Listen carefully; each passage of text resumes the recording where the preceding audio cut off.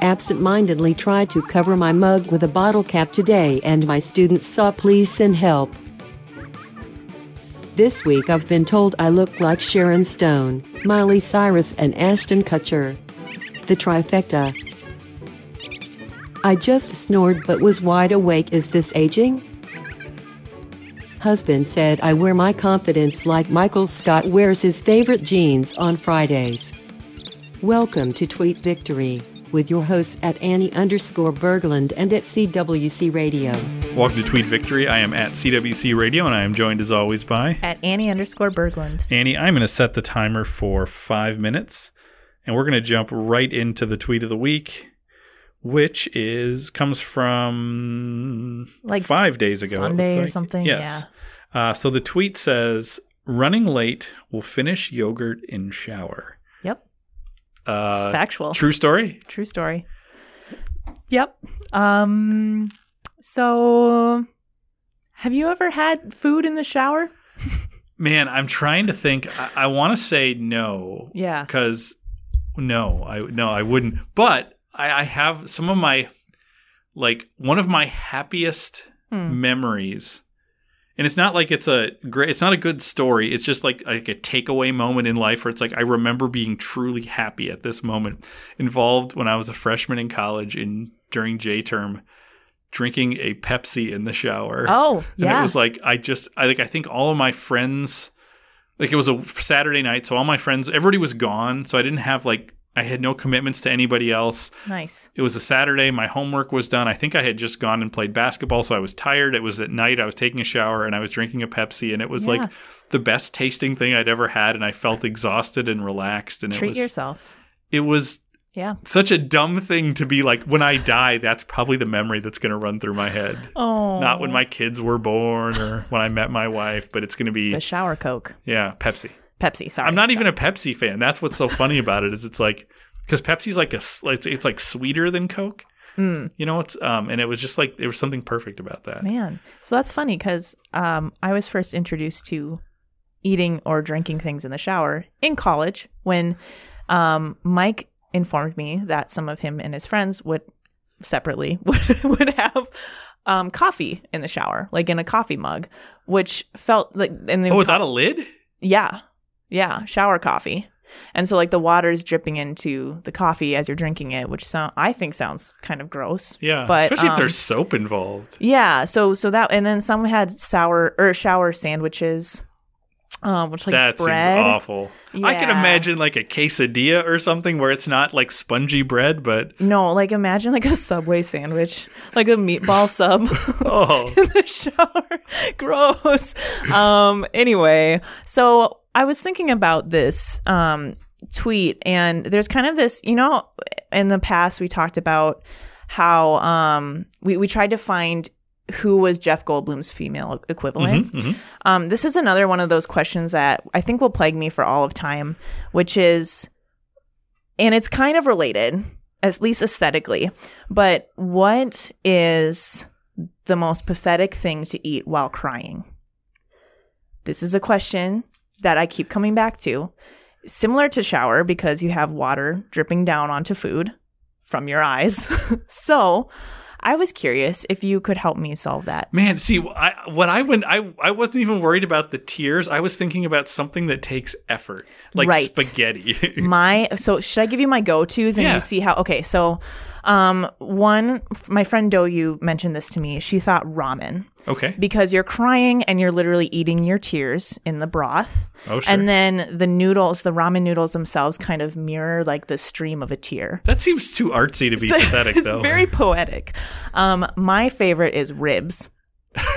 Especially as a vegan, I think it's hilarious to assume to picture somebody crying. And it's so involved, like rib, and it's so messy. Yeah, like the cleanest rib eater is still a mess. And when you're eating ribs, like that's not really something you can do with another person and like maintain a conversation, right? And like the only thing I would see if you were eating a rib right now is like your eyes, and your eyes are all puffy and red from crying. So there's like the puffy red eyes, and then like is barbecue sauce on ribs? I don't know. Yeah. All over your face. Yep. Lots of napkins and Kleenexes involved. Wow, I want to write an entire movie just so there can be a scene where somebody breaks up with somebody while they're halfway through a plate of ribs, and then they sit and finish that plate of ribs. The other one is crab legs. Right? Or like, do people eat crab legs? Yeah. Okay. You have to like crack them open. And yeah, and you have to have those like special tools. Yeah. And then there's like little mini napkins and things. Like there's all these like little things that you have to, it's so involved. You really have to take care of, and like it's a process, but to also be like just full out weeping during that. Kind of amazing. Yeah, because with all these things, because ribs does this too, like they keep your hands pretty busy. Yeah. Like you can't eat these things in like too cool of a way. There's a lot involved. Right. Or like, why not? Yeah, just like put it down. Just put it down and cry. And then you can eat the crab legs later. Right? Well, here's why crab legs is brilliant. Is because crab legs are, I'm not a vegan. Crab legs are delicious. They're great. But you don't want them when they get cold. Oh, okay. They're not as good. So like sure. Like it's not like you can be like, I'm going to put this aside for a while. It's like they're not going to be as good at that point. Yep. So isn't there like a butter dish? People you dip like them in melted butter, like hot. Yeah. Which won't last. Right. Yeah. So like time is of the essence with a crab leg, I feel like, or a lobster. Yeah. So if it's like an emotional moment and you're like half into your dish of crab legs, like you got to either keep going and cry through it, or just say, like, the rest of this is a loss. Right. And you also pick things that are pretty delicious. So it's like, I don't want to... see, the great lobster is the perfect version of this because it's also really expensive. Oh, yeah, true. Ribs are kind of expensive. Crab legs kind of expensive. But, like, lobster, unless you live in Maine, like, lobster's not, like, a normal thing you eat. Yep. So, like, to have to do the work to crack it open in lobster, there's a lot of digging around to get the food out. And it's not good when it gets cold, and it's delicious, and it's expensive. Like lobster might be the perfect. That's a hard choice to like keep going or to not. Is there any other food? I mean, what do you think? Because there's the classics of like ice cream, chocolate, but anything that's those like are more comforting though, right? Like, I'm trying to think like what would be the least comforting food. Yeah, I don't know. I feel like I don't know. I think maybe like plain oatmeal would be not terribly comforting. Oh, I feel like I've cried and eaten. But was it comforting? Like, no, and I mean, no. Here's the thing. I mean, like poorly made oatmeal. There's no like brown sugar in it to make it taste. It's sort of like thick and maybe starting to cool a little. And it's just, yeah, like at the continental breakfast. Yeah. Where it's like you have to. There's like the layer of crust on top that you have to like spoon. I think it's. I don't know what these words mean, but I think it's at some point when you start to cross the line between like oatmeal and porridge, and you're like, yeah. I don't actually know what porridge is. I don't think it's oat based, but I don't know. Grits, porridge, oatmeal, whatever. Yeah, no, I think so. And like it's just visually unappealing. Yeah, it looks like gruel. Yeah.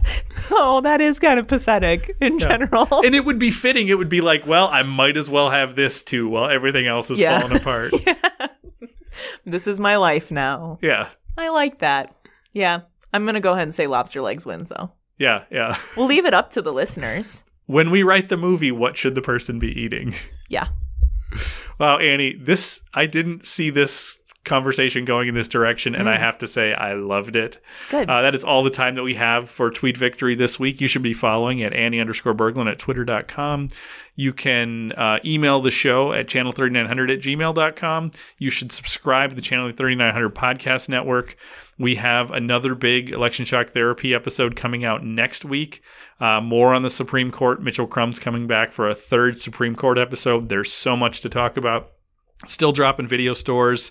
We had an episode of Nothing Rhymes with Gertz this week, which I think was really good. We recorded it in studio on these mics. So wow, it's been a while for that one. Yeah. So there's just a lot to be listening to.